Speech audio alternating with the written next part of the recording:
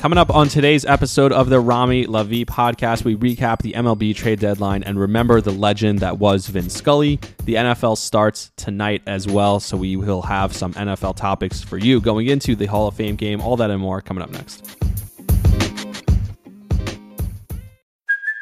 Hey, it's Kaylee Cuoco for Priceline. Ready to go to your happy place for a happy price? Well, why didn't you say so? Just download the Priceline app right now and save up to 60% on hotels. So whether it's Cousin Kevin's Kazoo Concert in Kansas City, go Kevin, or Becky's Bachelorette Bash in Bermuda, you never have to miss a trip ever again. So download the Priceline app today. Your savings are waiting.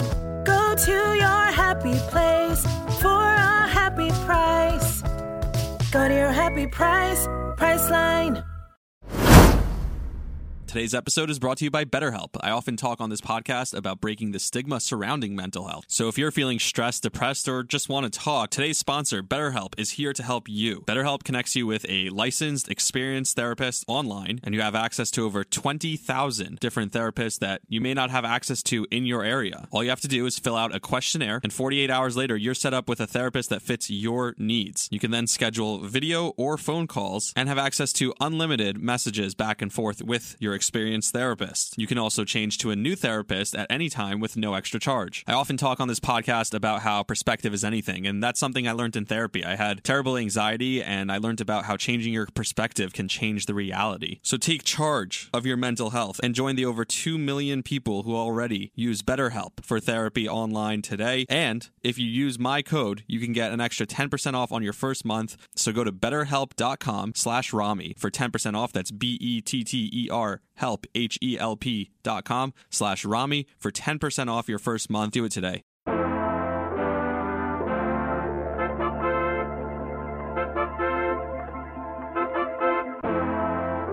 Welcome back to the Rami Lavi podcast presented by BetterHelp. Go to betterhelp.com/Rami. That's my first name, RAMI, for 10% off your first month of online therapy at betterhelp.com/Rami. All right, episode 84 of the Rami Lavi podcast. We had a busy week in Major League Baseball with the trade deadline on Tuesday, and then we got some news late Tuesday night, some sad news. And for someone in my industry, I want to start with this because this is the person who is the gold standard. This is the person that everyone looks up to in the industry, and we learned of the sad passing of the great Vin Scully. And of course, he was an older man. He was 94 years old. He lived just an incredible life as a baseball broadcaster, but as a person.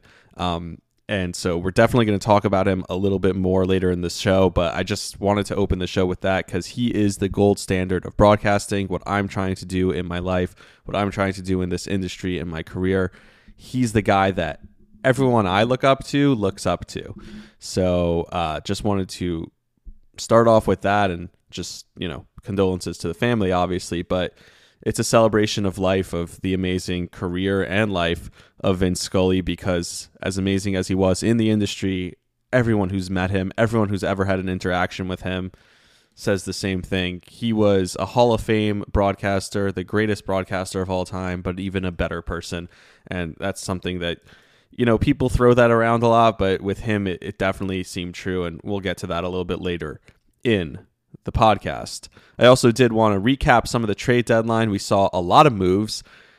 We were hearing rumblings a couple weeks ago, starting maybe last week. Hey, this is going to be one of the craziest trade deadlines ever. This is going to be one of the most nutty trade deadlines we've seen in a long time. And when is that ever true? When does it ever actually live up to the hype? Never, right?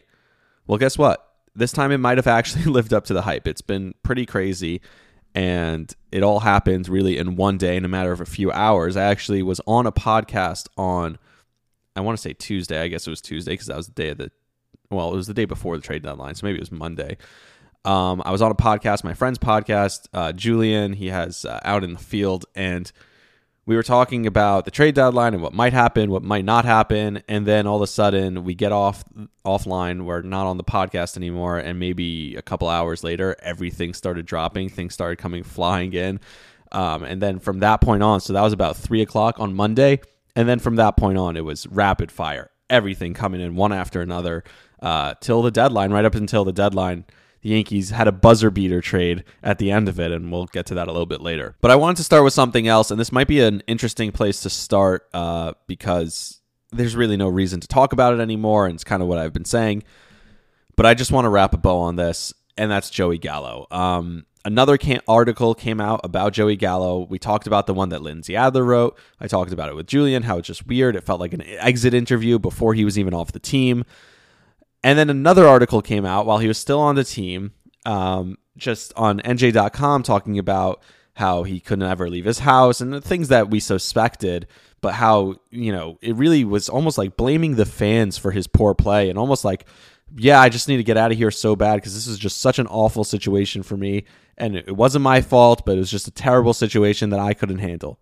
And you see, this was a guy who obviously couldn't handle New York. Like, I get that, and I'm not saying he's a bad dude, and I've said all the good things, but like the reaction to this story is like, wow, we feel so terrible for him. We want him to do so well. And all of a sudden he's like guilting Yankee fans, and Yankee fans are getting dragged on Twitter like, oh, wow, this is what you do to your players. This is why they can't play there. They need to leave because you guys drag guys like this. This has nothing to do with that. Like, Michael Kay put it perfectly, and I want to get to him in a second, but there are so many guys who got booed by Yankee fans, and guess what? They either get over it or they move on. Like Sonny Gray is a guy who couldn't handle it. You talk about Giancarlo Stanton, he's answered the call every single time. Guys are still booing him. As recently as last year, guys were booing him when he strikes out a lot. He probably still hears some boos, and he's been one of the most productive Yankees and definitely one of the most clutch Yankees, if not the most clutch Yankees, over the last 4 years. Like since he got here in 2018, he might be the most clutch player on the team. And he still gets the boos. He got the boos from day one. He got the boos in his very first game at Yankee Stadium. So it's not like this is a guy who is playing really well and he's getting booed for mercilessly for no reason. No, this is a guy who's played really poorly and has rightfully heard the boos. And like to act now, like to cry before you even off the team, like that must be such an awkward conversation in the dugout. They said the night before the trade deadline, after the game, he was already packing his stuff and leaving because he was so sure he was getting traded the next day. Like, I don't think we've ever seen a situation like that. He wasn't in the dugout the last night before the trade deadline, that last game. I didn't see him in the dugout at least, and I kept asking on Twitter, anyone see Joey Gallo? And I haven't heard any responses, but I didn't see him there at all. And then he shows up in LA the next day, and he's already got a bit of a beard. So he said, yeah, he started cheating and grew his beard a couple days early. That means he probably wasn't in the dugout the last couple games. He probably was hiding out somewhere. And if he was packing his stuff, he was probably doing it during the game when there's no media and no other players in the locker room because it's awkward. It's weird. Like he's getting ready to go when he's still on the team. But like this whole thing about, oh, wow, Joey Gallo is like, he's such a great dude and the Yankee fans ruined him and he's a great player. And no, he's not. Like he had a terrible and like I'm gonna just throw this in there because Michael Kay said it better than I can say it. The thing that I didn't like, the story that came out today from NJ.com, he's kind of like looking as if he was really the guy who was put upon the most and the fans really got to him. Let's be honest here. He has the worst 501 at-bats of any Yankee position player in their history. He had 159. They did not go out of their way to boo a guy that was actually doing a decent job. He was a failure here in New York for whatever reason, whether the pressure of having to win became a big deal, whether he just got his swing out of whack because he mentally was not right while he was here. He deserved to be booed. I don't think the fans were extra special hard on him. I look at what the fans did to Giancarlo Stanton when he first got here. That was unfair. I mean, the first game that he ever played here, they booed him. This guy earned the boos. Look at these numbers. In the last 29 games, he had E85, and I feel sorry for him. I truly do. He's not a bad guy. He didn't treat anybody poorly. But the woe is me attitude, like the fans drove him out of New York. No. If you hit the 40 home runs that you were supposed to hit, they would not have booed you. If you didn't hit 159, they would not have booed you. And like I said, he mentions Giancarlo Stanton there, who was also booed a ton and still gets booed sometimes. Like, this is not the same. This is not that situation. This is more like Sonny Gray. This is a guy who couldn't handle it. And Sonny Gray, everyone was rooting for him. He was a big deadline pickup. And not only that, everyone was rooting for Joey Gallo. Everyone wanted Joey Gallo to do well. In fact, the last couple of months, and you look at those numbers that he had over the last 29 games as a Yankee, right? Those are the big numbers that Michael Kay brought up at the end, where he batted .085. .085 in 29 games, 3 home runs, 6 RBIs, and 35 strikeouts. I mean, those numbers are awful. Those numbers are so bad. That's not even a minor leaguer. That's the worst player in baseball by far. And he's crying that he was booed too much. And like, this is a guy also during that time, over those last 30 games, every time he came to the plate, the entire crowd would start chanting, Joey Gallo. The Yankee fans were dying for Joey Gallo to do well. They really wanted him to be productive. They loved him and Rizzo, the Italian Stallions. They wanted him to do well. Yankee fans actually were rooting for him more than they've rooted for almost any other player. And I think the epitome of his career in Yankee Stadium as a Yankee player was his last game at Yankee Stadium, where he had 4 at-bats. Each one of the 4 at-bats, the entire at-bat, the whole stadium is chanting, Joey Gallo, like really wants him to do well. And then he strikes out and the whole stadium, boo. But that's what happens. It's not that nobody doesn't like him. It's not that anyone wants him to do poorly. Everyone roots for their players and roots for their teams. And he's actually one of the most likable guys on the team. He's one of the guys that people actually really liked and really wanted to do well more than any other player. In the field, randomly, they start chanting his name. Yankee fans really supported this guy and wanted him to do well, and they booed his play on the field, and that's the only thing they booed. I don't even believe, and maybe there are some Yankee fans who are awful who are heckling him in the street. I would be embarrassed to show my face in the street, not because I would get heckled by the Yankee fans, but because I was batting .085, because I was playing this terribly, because I was expected to be this guy who was going to help the team, and I was awful. And clearly he was bringing that baggage to the plate every single time he stepped up to the plate. And that's why he was thinking too much and his swing was out of whack and everything. But it's a guy who should be embarrassed that he didn't try and change his approach. And do I think he's going to hit a huge home run in the postseason for the Dodgers? Probably. And is everyone going to come at the Yankee fans and say, oh, this is the guy you ran out of town? No, we didn't run him out of town. Like Michael Kay said it best. And people are coming at Michael Kay for saying it on the Yankee broadcast. Yeah, it's a little weird that he did it on the Yankee broadcast. If he did that on the Michael Kay show, that would be pretty much normal. He does that all the time on his show. But the fact they did it on the broadcast made it a little bit interesting, a little bit different. But still, it has nothing to do with a guy who wanted out of here so badly he packed up early and left before he was even traded. That's the guy that we ran out of town. No, it's a guy who couldn't handle it at all. It's a guy who the Yankee fans wanted nothing more than success for him. And unfortunately, he didn't get it. I wish he succeeded. I really do. Like, I just went back and watched a video that he had during spring training where he was mic'd up. He had a couple hits in that game also. Like, that's a guy that you want. That's a guy, he's a cool, awesome guy, but that guy disappeared the last 2 months especially. Once he started doing poorly, he clearly could not handle it. And I feel bad for the guy. I'm rooting for the guy. I want him to do well, but don't put this on Yankee fans or the Yankees for running him out of town. This was solely on him. I think the big winners of the trade deadline are the San Diego Padres. I don't think you could say anything otherwise. If you look at their 2 through 6 hitters in the lineup last night, 3 of the 5 guys were acquired at this trade deadline: Josh Bell, Juan Soto, and Brendan Drury. Of course, Drury in his first at-bat hits a grand slam to make it 5-0, and it felt like, oh my God, these guys may never lose. So let's start with the Soto and Bell situation. They get Juan Soto and Josh Bell from the Nationals. It was rumored all day that that's what's going to happen. It seemed to be slowing down. Nobody knew what was holding it up. Eventually, the trade goes through, and Eric Hosmer is in the trade, and then he held it up, which was awesome. People were saying that Hosmer wasn't actually holding up the trade because the trade was going to go through one way or another. Just, he had a no-trade clause, and that's what you use a no-trade clause for. I've been to San Diego. It's awesome.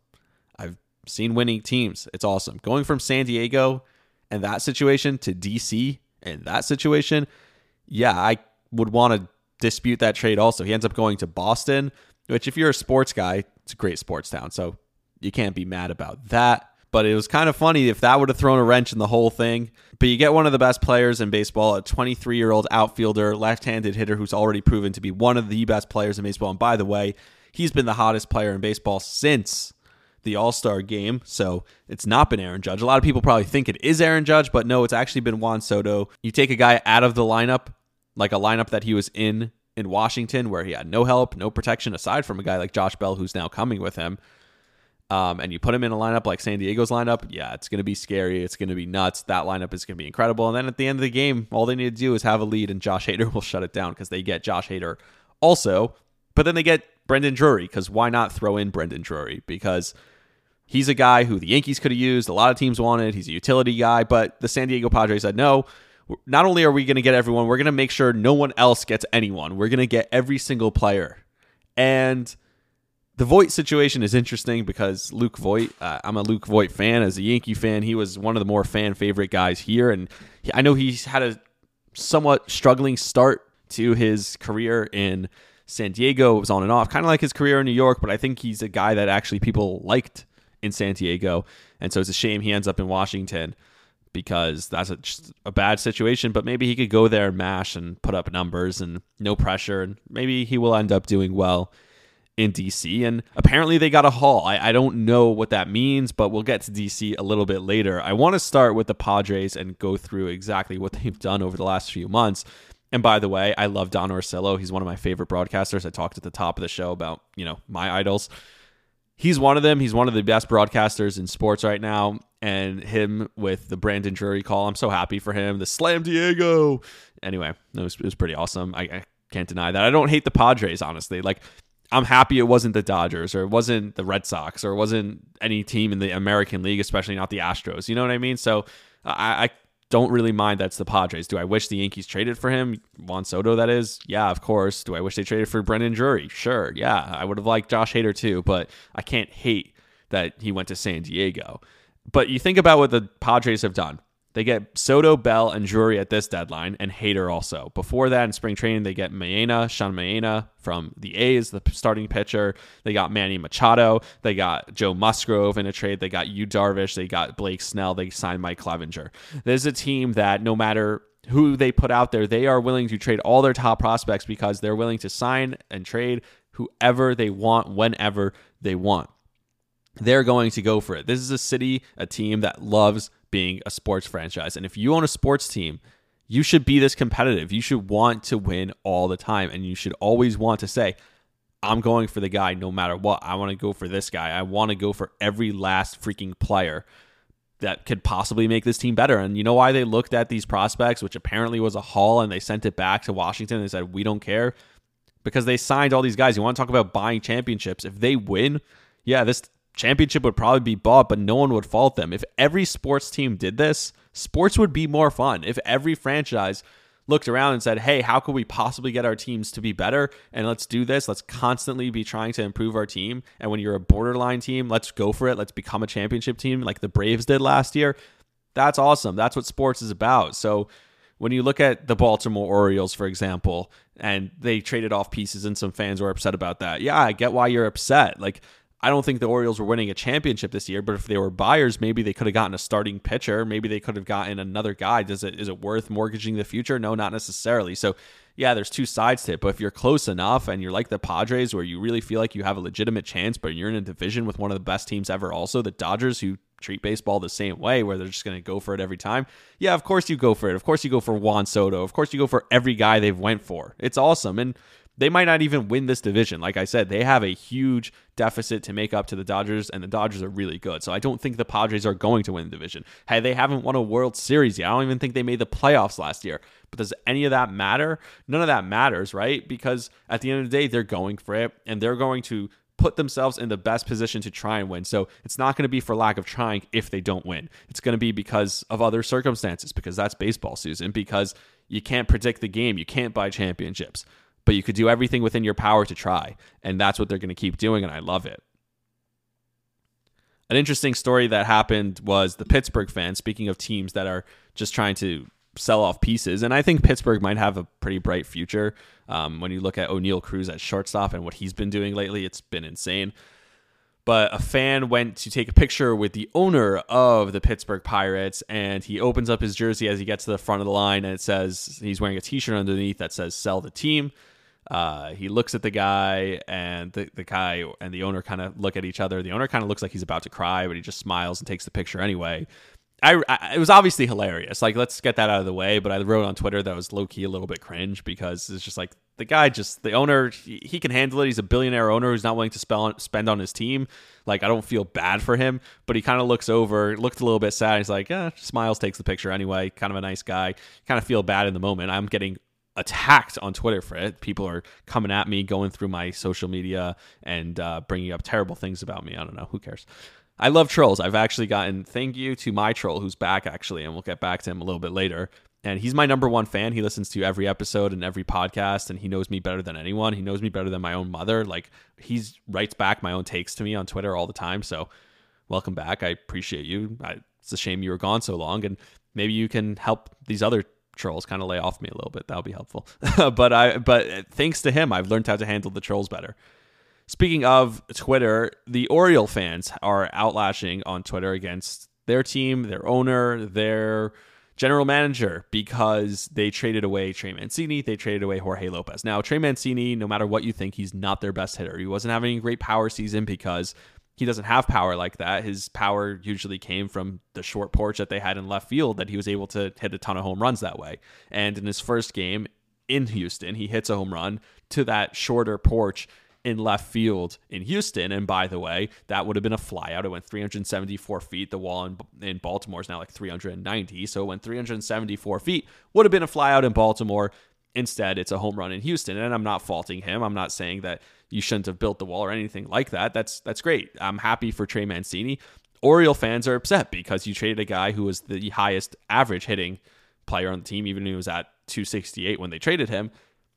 He obviously has a huge place, a huge role in the community, and everyone loves him, and it's sad that he had to go. But if you got something back for him for a half a season of Trey Mancini, wasn't going to be the difference between you making the wild card and making the World Series and not. Like I said, this bullpen was loaded.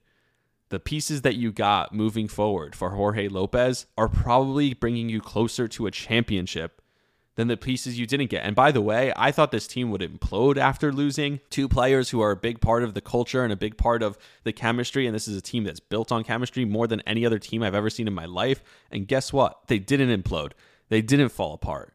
Instead, the opposite happened. They went out and swept the Rangers in Texas. That's awesome. This is what this team's built on. They get a guy like Brett Phillips to come in, who's not a great baseball player, but he is one of those mojo guys. He is one of those guys. His baseball is fun thing. His chemistry, that is what he's there for. So I think it's awesome. I think the Orioles are in a great spot for their organization. Like I said, do I want all teams to always go for it? Yeah, but you're a couple games out of the wild card, but there's so many teams in between you and that wild card spot. Do you really think you're jumping those teams? Do you really think you're jumping the Blue Jays or the Guardians or the White Sox or the Mariners or the Rays or any of those teams? Probably not. All those teams are probably better than you. So you go out there, you didn't trade off the entire franchise. Like I said, I didn't want to see them move Anthony Santander because he could be a piece for the future. I want to see them give a long-term contract to Cedric Mullins. I want to see them sign Austin Hayes to a long-term deal. I want to see them make Adley officially the face of the franchise. I want to see them go get pitching in the offseason and see what they can do because they've overachieved this year and it's been fun.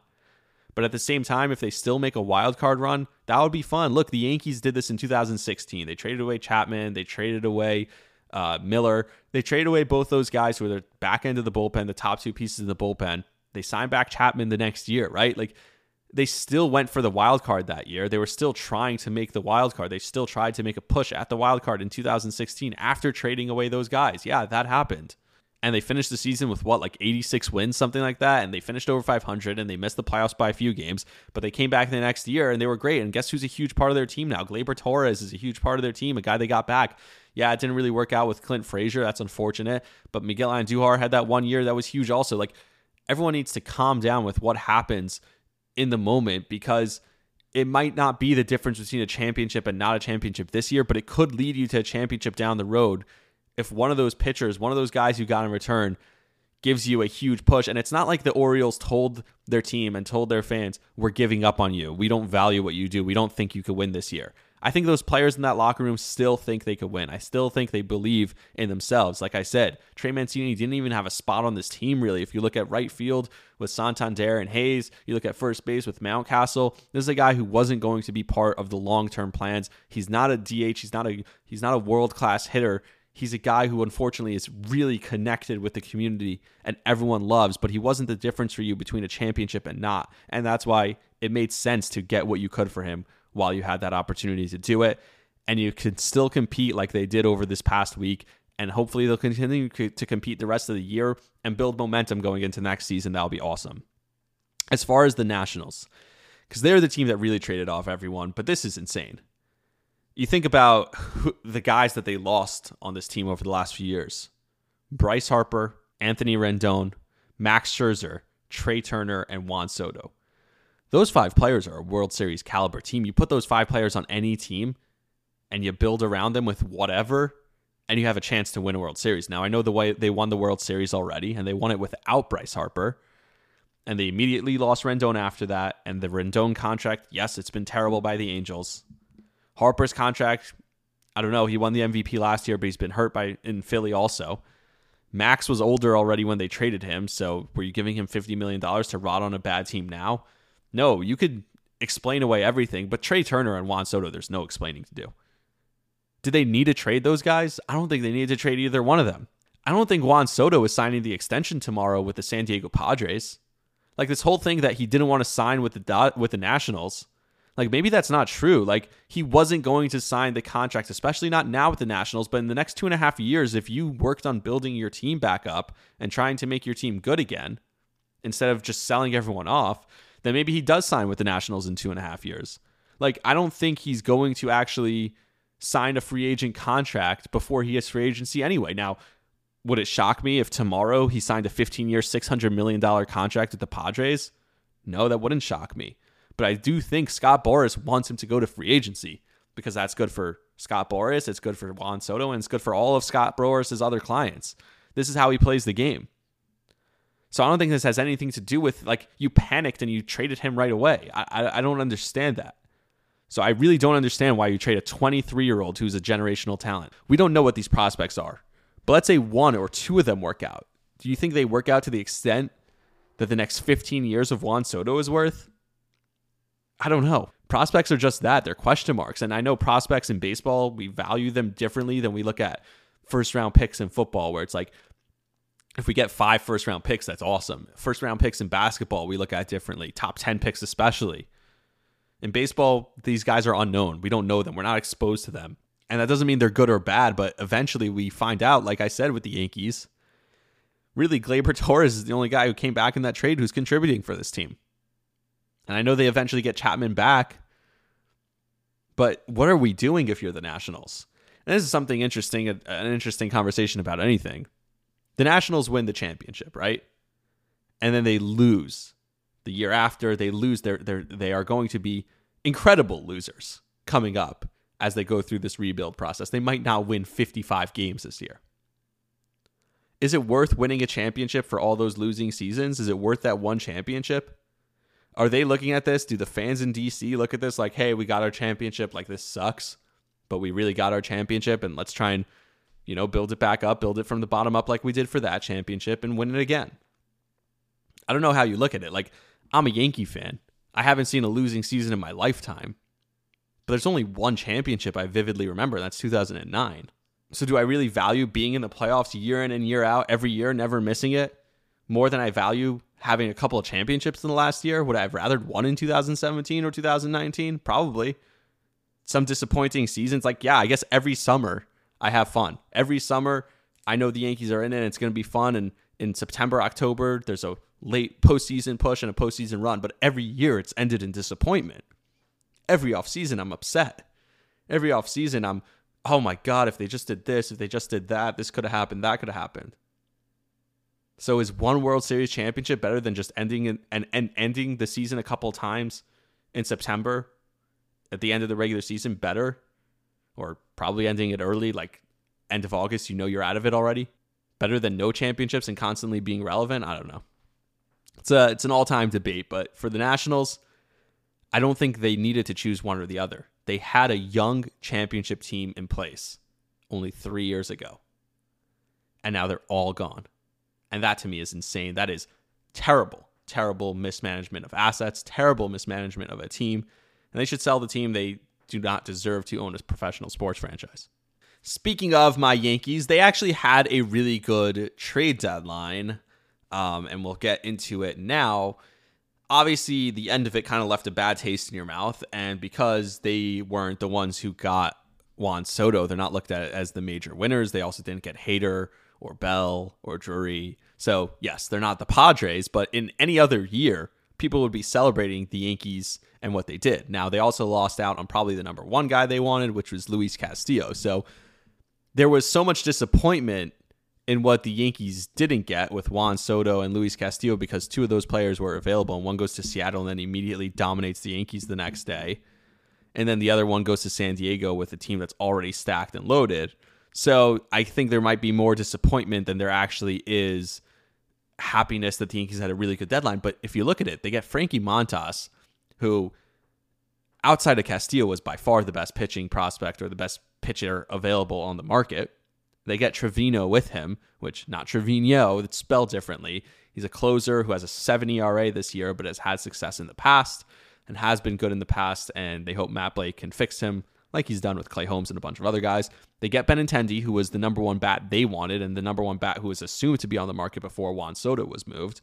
And they get this other guy, Scott Efros, who's just another project of Brian Cashman's, who's like plucking these young relievers who you know nothing about, and then all of a sudden you look and you're like, hey, this guy's a 2.2 ERA or whatever it is. So I'm happy for that. Those are all great things. They did exactly what every Yankee fan wanted them to do until 6 p.m. the day of the deadline.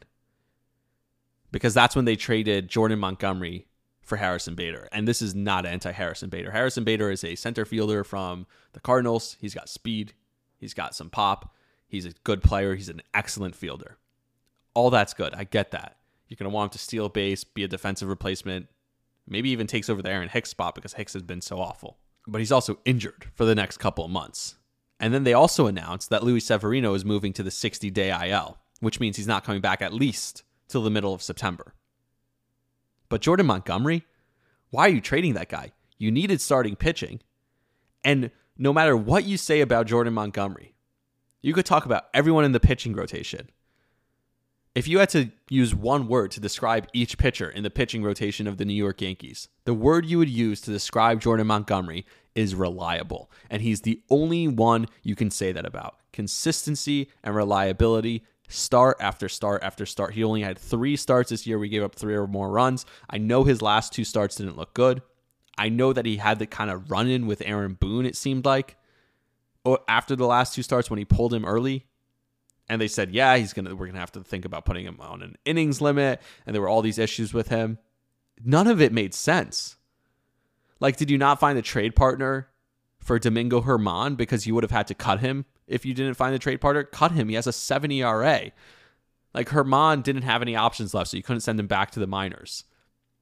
So because they couldn't trade him, they needed to keep him up. Like, this was such a quote-unquote savvy roster Brian Cashman move that he needed the roster space, so he moved Severino to the IL, and he traded one of your best pitchers, one of your guys who's most reliable. And with Cole imploding the way he imploded the other day, and who knows what's going to happen with Nestor Cortez, he's never pitched this number of innings in his life. Jamison Tyona's completely fallen off. Severino's hurt. Montas was hurt earlier this year, by the way, so the one downside with Montas is he's been hurt this year. And you trade away the guy who his number one staple and his number one trait is reliability? What are we doing if you're the Yankees? And now it came out that they were trying to trade for Pablo Lopez, who's a really great starting pitcher and probably would be the best starting pitcher in the rotation today if you traded for him from Miami. And they were going to try and send Gleyber Torres to Miami for him. And that would have made sense as a follow-up move, but that fell through. So what are we doing here? Like, the Yankees have some serious question marks that they need to work out in the next 2 months before they head into the playoffs. They need to figure out who their closer is. Yeah, they got all these pieces in the bullpen. I really think what they did for the bullpen was excellent. Adding Efros, adding Trevino. That's good. Chapman's coming back. Britton's coming back. Loaiza's looked good lately. Clay Holmes, you assume, will revert back to normal a little bit. Figure out who's your closer. Who's the guy that you want in the 9th inning to slam the door. You don't have a Josh Hader. You don't have a Mariano Rivera who you can rely on at the end of games. And what's your starting rotation if you're going into a playoff series today? Do you trust Garrett Cole? I don't. He's going to talk about how after his start on Wednesday, well, the second half of the start, after the first inning, he gave up the 6 runs, but then he was really good. He retired 15 of the next 17 hitters. He struck out 9 of them. Whoop to freaking do. Who cares? This guy every time is always looking at the positive spots. And yeah, well, I did this and I did that. You did nothing. You're unreliable. In the biggest games, you lose. It's just insane. I don't know what to say. There's not much else to say about Garrett Cole, but other than you can't rely on him in a big game. You can't rely on him in a game 1. You can't rely on him in a game 7 or a pivotal game. So who's starting for you? Frankie Montas, who's been inconsistent, but at the same time has also been hurt, so he might get hurt again. Are you building up Luis Severino, or are you making him your closer? Because you're only going to have about 2 weeks from when he comes back from the disabled list to build him up to be a starter for the rest of the season. So is he going to be starting games in the playoffs, or is he going to be your closer? Like, what happens there? And the lack of communication. Boone kept saying, yeah, Severino was really caught off guard by being moved to the 60-day IL. He also said, yeah, we were really caught off guard that Montgomery was traded. He was caught off guard also. Like, what? All this is just really weird. And if it's clearing a spot in the rotation for Clark Schmidt to come back up and be a starter because he's getting another start in the minor leagues, they're trying to build him up, and he's been really good at the major league level, and this is finally the time that they decided, you know what, this is the guy, he's ready to be our starter, then great, because he could come up for the next 2 months and honestly be one of the best starters on this team. I truly believe that. I think he could be one of the best starters in this Yankee rotation if he came up tomorrow. And maybe he starts a huge playoff game for you. I don't know. But if that's not the answer, then I don't know what is. And I'm really confused. And Cashman always needs to be the smartest guy in the room. This is his thing. He always wants to be the smartest guy in the room. And he didn't give up any of the huge prospects this deadline. He got rid of a guy who eventually they were going to lose in the Rule 5 draft anyway. And he cleared up some sort of roster situation by moving Severino to the 60 and trading away Jordan Montgomery. But in a league where you can never have enough starting pitching, you got rid of 2 starting pitchers on the trade deadline when you're supposed to be adding starting pitchers. Makes no sense to me at all. As far as Tuesday night, I was sure they were going to win. The game they lost 8-6 to Seattle, and that really is the difference between this team and any other team. And Gleyber Torres got hosed on the first call and then struck out to end the ball game with the bases loaded. But that's what's awesome about this team, especially when you have Stanton back. I do think this team is never out of a game. They're always in it. This lineup is so deep, and so there's a lot of positives here with the Yankees. I'm not complaining too much. But the pitching is really puzzling, and that's what scares me going forward. Now, if you go across town, and I want to talk about them for a minute, is the Mets. I think here's where the Mets messed up, because Mets fans are going insane. They hate what they did at the deadline. They're really upset about what the Mets did. And I could be wrong about this, but here's where, if I had to guess, I think they messed up. The Mets probably asked for Contreras with Robertson. They wanted David Robertson, but they wanted Contreras with him. And now the Cubs are idiots. If you're selling, if you're getting rid of your players and you're not being good anyway, you're just going to let Wilson Contreras walk in free agency this year because you didn't get a quote-unquote good enough deal for him. Like, he was already gone. Like, the fans already were okay with it. They lost Anthony Rizzo last year. They lost Chris Bryant a couple years ago. They've already come to terms that this team isn't competing anymore, right? The way we'd come to expect them to compete a couple years ago. So why hold on to Wilson Contreras? Why hug that player who's not helping you win this year? He's not bringing you closer to a championship any more this year. So that was weird for me. But maybe the Mets were so focused on getting Contreras with David Robertson and still holding on to some of their top prospects that they don't end up getting either one of them. If they had just asked for Robertson, maybe they do end up getting him, and then he ends up going to Philadelphia or wherever he went. The point is, the Mets don't get him. And so I think the Mets might have mismanaged this in where they were asking for a ton, and that's why they ultimately didn't get even the small pieces now that they wanted. Now, they do get Michael Givens, who was terrible in his first start or first relief appearance for the Mets. They get Daniel Vogelbach, who's actually been great since he's come back. So they do have some strong pieces there. Yeah, they had a decent trade deadline. I don't think it's as bad as Met fans like to complain about. But I think they messed up. They still have a guy like Dom Smith, who's an asset, who probably has more value now than he's had in a long time. But yet, you're not using that guy anymore. So why are you holding on to that piece? Why are you hugging prospects and ultimately not getting the pieces you wanted and getting outbid for a guy like David Robertson because you were so dead set on getting Contreras with him and holding on to certain pieces? I think the Mets really messed up, but then they'll go ahead and tell you, well, getting DeGrom back from the injured list is the ultimate, that's the biggest trade deadline piece we could get, was getting DeGrom back. I'm glad it wasn't my team doing that. I said the Yankees might do that. I'm glad it wasn't the Yankees doing it. Speaking of, DeGrom came back, and as a sports fan, I'm a Yankee fan, but I'm a sports fan. I watch DeGrom. I love it. I love seeing him start. I love seeing him play. He's the most dominant pitcher of our lifetime. And so I'm really happy to see him. Like, I really love to see him back. That's awesome. It's awesome for the game. And he pitched really well. But I think the Nationals, after trading Juan Soto and Josh Bell earlier that day, I made the joke on Twitter about how Jacob deGrom is getting one final rehab start against a AAA team, because it was a AAA lineup, essentially. But the Nationals were the biggest home underdog in years. They were plus 300, and I took them. And I made some money off of it. And I'm not ashamed. I'm not embarrassed. I'm happy about it. And the Nationals, by the way, this is just funny. So I do this all the time on the podcast where I want to kind of humanize myself a little bit more. I end up talking about sports so much, and I kind of want to just have more relaxed conversations. But it's hard because there's no one to, like I said, bounce stuff off of. You're just kind of talking into a microphone alone.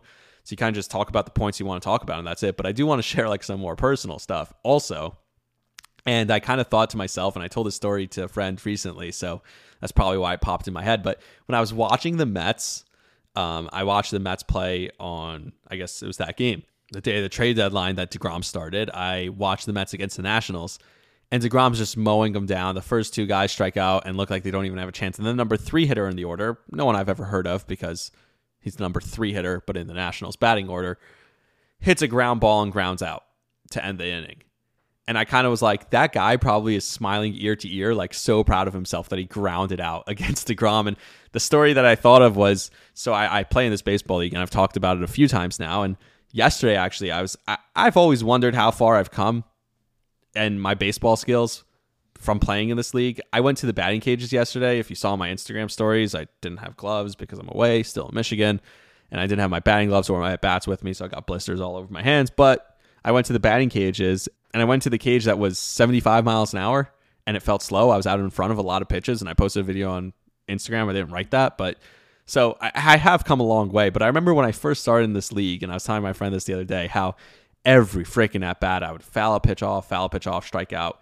And then finally, maybe my 15th at bat of the season, after either walking or striking out every single time, I popped a pitch up to shallow center. I think the center fielder came in and caught the ball, a relatively easy play. But I remember when I made contact, just the feeling I was like, and it went fair, and I was watching, and I started jogging towards first as I saw the center fielder coming in and settling under the high pop-up. I like got back to the dugout and almost couldn't hide my smile. I was ecstatic. Like, I made contact. It was 85. I made contact. And I don't know. Yeah, I guess maybe I'm a loser. Maybe. But at the same time, like, everyone has those moments where an accomplishment for you, and obviously I've come a long way since then. I've gotten a bunch of hits this year, have a few more walks. I mostly ground out, but that's because the shortstops in this league just have way too much range.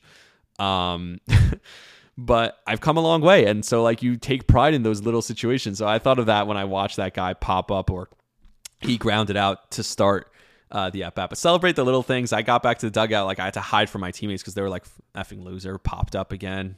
Never helps the team. And I'm meanwhile so proud of myself that I popped up.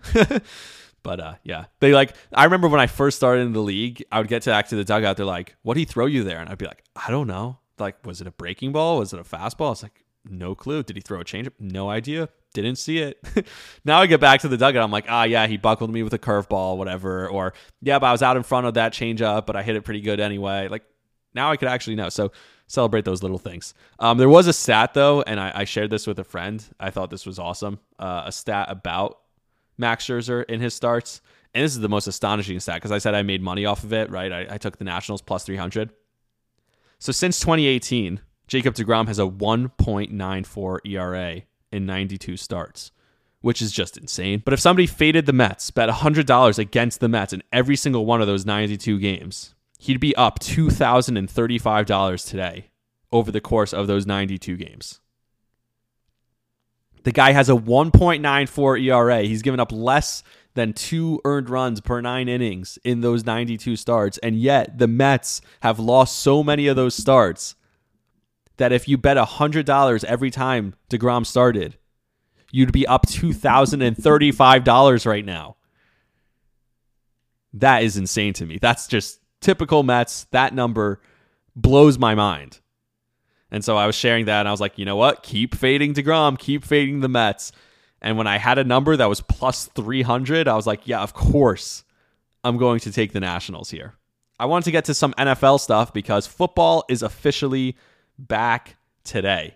The NFL starts with the Hall of Fame game tonight between the Raiders and the Jaguars. I won't bet on it, hopefully. Maybe I'll just take the under or the over and root for a lot of points. I don't know. Maybe I will bet on it. Who knows? But it's back, and that's all that matters. We won't see any starters. They already announced that we're not going to see Trevor Lawrence in the game. That's fine. I don't really care. I just want to see football. So I do want to get to a couple football stories. First of all, Deebo Samuel's got paid. And there's incentives in his contract as if he's a running back, like if he gets a certain number of running touchdowns, if he gets a certain number of rushing yards, rushing attempts, all that stuff. So I guess I'm happy for him. Great, cool.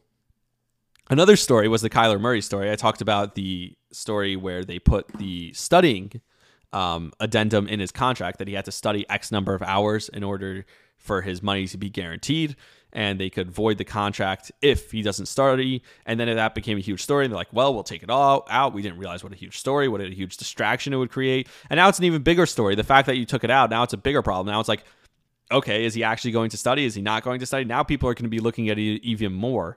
So it's kind of funny that they took it out of the contract, which is just whatever. It is what it is. I think if the contract was never made public, if that detail of the contract was never made public, it would probably still be in there. If you're Kyler Murray, how much could you complain already? You complained, you unfollowed the team on social media because you were angry you didn't get your extension. So you got your huge extension, but there was an addendum in the contract with all this guaranteed money that you got $250 million, but you're complaining about a stupid studying that you have to do to be a good quarterback. If you wanted to be a good quarterback and you wanted to really study and be great at football, then why would you care that there's an addendum that's saying that you need to study in the contract? I don't get that, but whatever. It's not in the contract anymore. And now when he fails, everyone's going to laugh like, oh, it's because it's not in the contract. It's because they're not forcing him to study. So good for you, Kyler. You get what you want. The Deshaun Watson situation is crazy. So I talked about this on last episode where they thought, or they being the NFLPA, they wanted about 9 games. The Watson side said they wanted him to be suspended 8 to 9 games. The NFL was looking at more like 12 games is what they said at the time. But we obviously knew that they were going to come down pretty lightly on Deshaun Watson in the case because of how the NFLPA reacted to the suspension before it happened, reacted to the news of the suspension being announced. And sure enough, the next morning, right after the podcast was released, which, my bad, I posted it for some reason to be posted the following morning on Tuesday morning instead of Monday morning. And I noticed when I woke up on Monday morning and I had to repost it, reschedule it. So that's why the podcast was not available. And had it been available, it would have been available actually before the Deshaun Watson verdict came out. Instead, it was a couple hours or maybe an hour after the Deshaun Watson verdict where I was talking about the difference between the 9 games, the 12 games, and instead he got 6. And of course, the reaction was exactly what I predicted. People were outraged, and rightfully so. So everyone's upset. How could he only get 6 games? Blah, blah, blah. He did this, comparing it to other people. Whether you compare it to other people or not, doesn't matter. I pointed that out also. But the weird part is, and Amy Dash has been all over this, who I've worked with a little bit. She works for Odyssey. She's a lawyer, and she is a sports broadcaster who goes on different sports shows and talks about sports law. She has a website dedicated to sports law. She talked about this weird discrepancy that we're seeing where the judge said that he actually sexually assaulted these women. And she was able to prove that he did sexually assault these women, and yet he still only got 6 games? Like, that doesn't make sense at all. That's the part that's really weird about it. So what ended up happening is the NFL, they didn't want this story to drag on, but it's going to drag on now. They appealed the suspension. And Deshaun Watson's party is suing the NFL over the appeal. So basically what happens now is Roger Goodell has taken it out of his hands. Because people have complained about suspensions in the past, he has taken suspensions completely out of his hands, and that's why they bring in an arbitrator who is totally independent and unbiased. So they bring in someone who's independent and unbiased to rule the case. She ruled the case. The NFL didn't like it. They got terrible backlash from it.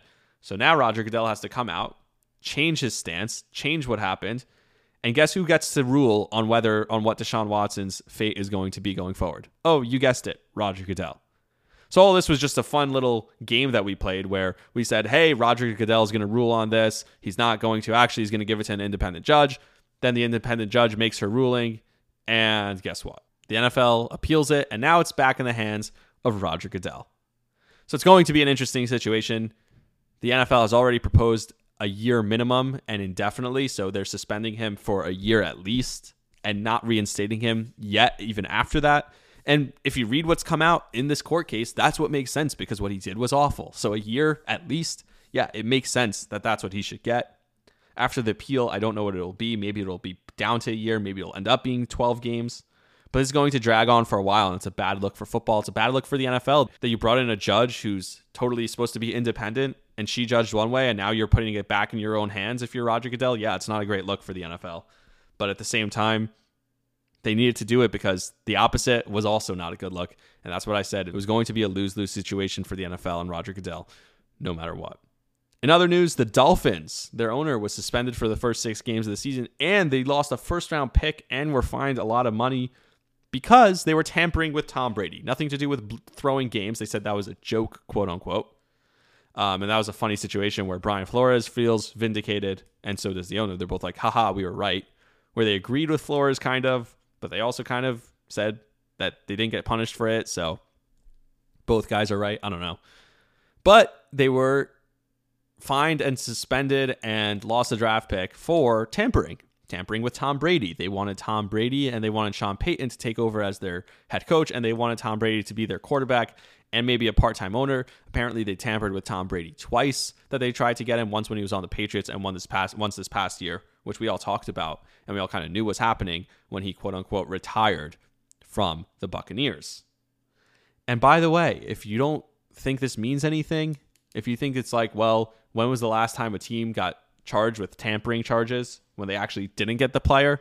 I don't know. It's kind of funny. But it means a lot. It means one main thing to me. They don't trust Tua no matter what they tell you. And no matter what Tyreek Hill says about him being the most accurate quarterback in the league, they don't trust Tua Tagovailoa. If they trusted Tua, they wouldn't be trying to go after a 45-year-old quarterback. Happy birthday, Tom Brady turned 45 yesterday. Zach Wilson turned 23. Great. But if you really trusted Tua, you wouldn't be going after a 45 quarterback, so that's what you tell me. And Hollywood Brown, enough of this. Like, again, I talked about this a while ago when Henry Ruggs killed someone. Does it take killing someone for people to learn a lesson? Because apparently Hollywood Brown did not learn the lesson. Driving 126 miles an hour while under the influence is not okay. And I hope he goes to prison along with Henry Ruggs. That's all I have to say about that. Like I said, my troll is back. He's been, or she, I don't know who it is, been on their game, just replying to all my content and knows my content really well. So I know you're probably listening. Thank you. And you also have endless accounts. Like, do you really need like 17 accounts? Do you need all those accounts to come at me from? I don't mind, but it's just kind of funny. And lastly, the one thing he did do was he was the one who told me about Vin Scully. I did not know that Vin Scully died until he pointed it out. So I found out in not the best way that Vin Scully died. I didn't want to find out that way. But then I saw on Twitter and I had to fact check it because I was like, is this guy just trolling me? What's going on? And then I found out. So I do want to talk about Vin Scully for a couple minutes here, and we'll wrap up with that. First of all, if you just look at what he did in his career and the accomplishments that he had, no matter who the person was, no matter who his voice was or any of that stuff, it's unbelievable what he's accomplished, what one person has been able to accomplish. 67 years of broadcasting. He started when he was 22 years old. He announced 3 perfect games, including Don Larson's perfect game in the World Series. He announced 25 World Series, 20 no-hitters, 12 All-Star games. He called Hank Aaron's 715th home run. He was there for Jackie Robinson in Brooklyn. He was there for the move to Los Angeles. Of course, the Kirk Gibson home run is probably the greatest moment in, for sure, recent moment in Dodgers history. And he's in the middle of all of it. And so when you think about a guy who's done that much and been part of so much, he's accomplished more than anyone. And yet, he was the most humble guy. He was the voice of baseball. That's what people called him because he represented baseball and he treated it like it was just a conversation. He talks about how he was just talking through games and every single person who tries to be a broadcaster or tries to do anything in media and sports is trying to emulate him. And they should be, because he was that special a dude. Look, he had the dream job. Is the job that ultimately I would want and a lot of people would want. Yes, he was very blessed. He was very gifted, but he always looked at it as, no, I am not gifted. I'm not blessed. I'm so blessed because other people are making me special. I'm not doing anything special, but it's everyone else. And there are so many stories. Every single person came out with a story about how much they appreciated him and how much he did for them personally. My favorite story was the Joe Davis story that he told. He's now the broadcaster of the Dodgers. He's also the broadcaster of MLB on Fox. And he said that when he first started with the Dodgers, he first met Vin Scully. Vin Scully called him, and it was an unrecognized number on his phone, so he didn't answer. And Vin Scully called him a second time, and he didn't answer again. And then he gets a voicemail pop up, and he listens to the phone and he goes, "Hi, it's Vin Scully. I guess I've started our relationship 0 for 2.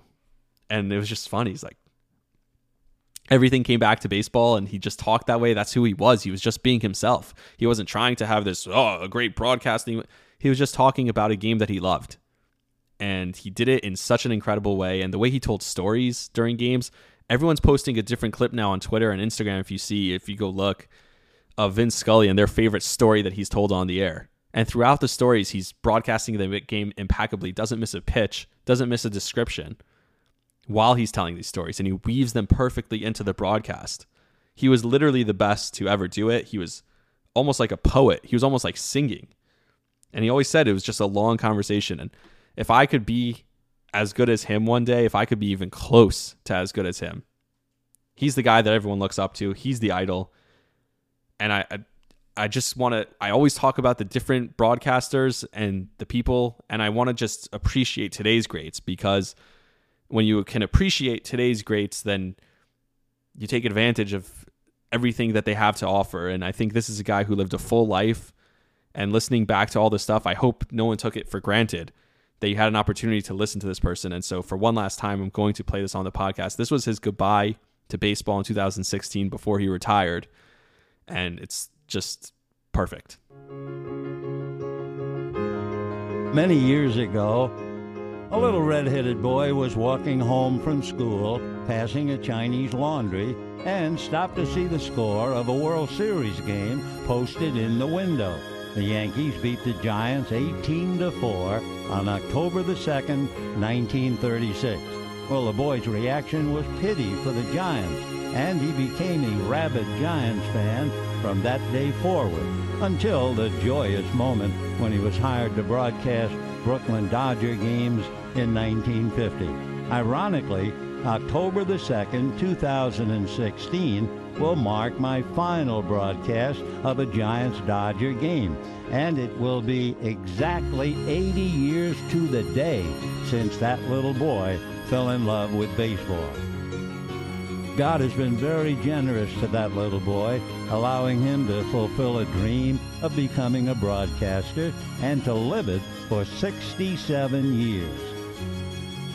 Since 1958, you and I have really grown up together through the good times and the bad. The transistor radio is what bound us together. By the way, were you at the Coliseum when we sang Happy Birthday to an umpire? Were you among the crowd that groaned at one of my puns? Or did you kindly laugh at one of my little jokes? Did I put you to sleep with the transistor radio tucked under your pillow? You know, you were simply always there for me. I've always felt that I needed you more than you needed me, and that holds true to this very day. I've been privileged to share in your passion and love for this great game. My family means everything to me, and I'll now be able to share life's experiences with them. My wife Sandy, our children Kevin, Todd, Aaron, Kelly, and Catherine, along with our entire family, will join me in sharing God's blessings of that precious gift of time. You folks have truly been the wind beneath my wings, and I thank you from the bottom of my heart for joining me on this incredible journey of 67 years of broadcasting Dodger baseball.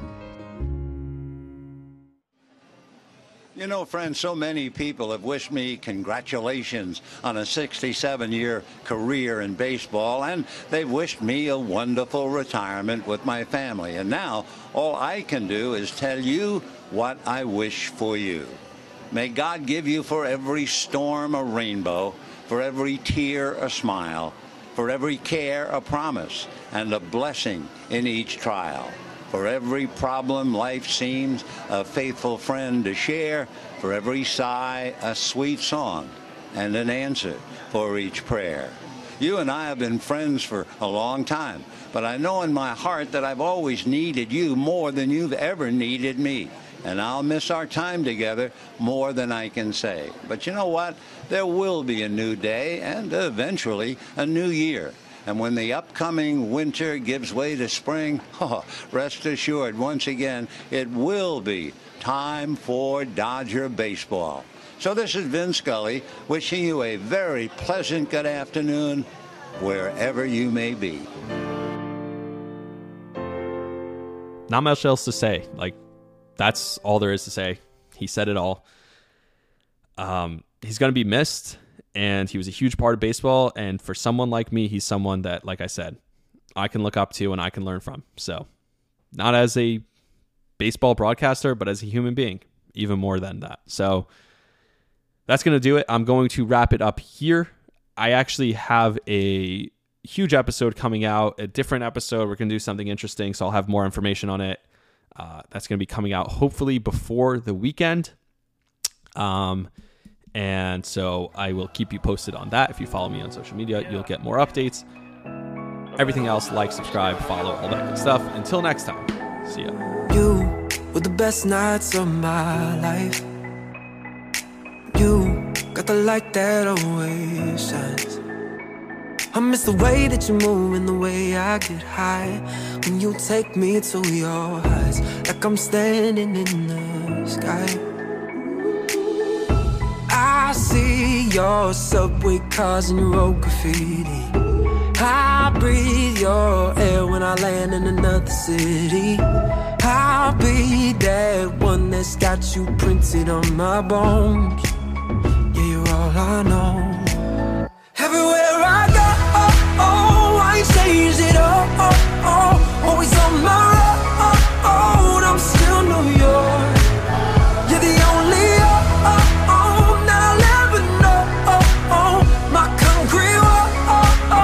I'm still New York. I'm still New York.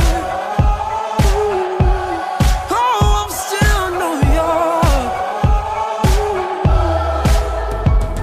Yeah. I wanna drive down Riverside, see the birds flying on the High Line. With the sidewalks burning, we pray for rain in July. I want the Yankees 99, and the Knicks on a sold out night. When the curtains close and the Broadway streets are alive. Hey. I need your heartbeat close, don't you ever leave me. And I breathe your air when I land in another city. And I'll be that one that's got you printed on my bones. Yeah, you're all I know. Everywhere I go, I change it all. Always on my road.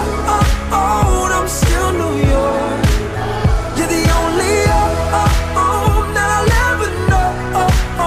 My concrete walls, I'm still New York. Yeah, BK born and raised, I was God sent. I used to hit them courtyard and prospect. Take them long walks on my time spent. Just a kid with that empire state of mindset. Kick flipping off a blind deck. Dipping from the New York City's finest. Yeah, said I've been up on my New York shit. Walking down the block with my New York bitch. I can never leave my city, ain't nothing like it. Even if I do though, I can never hide it. Top down on the west side when I'm driving. East side be the only side that I'm riding. I'm still New York. I'm still New York. I'm still New York.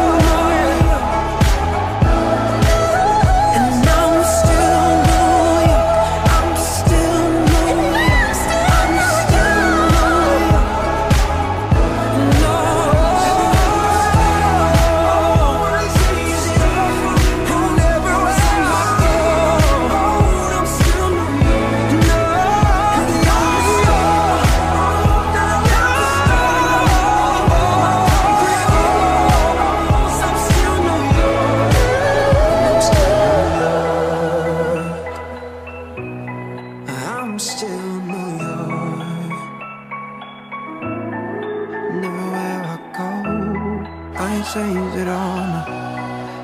change it all. I'm still yours.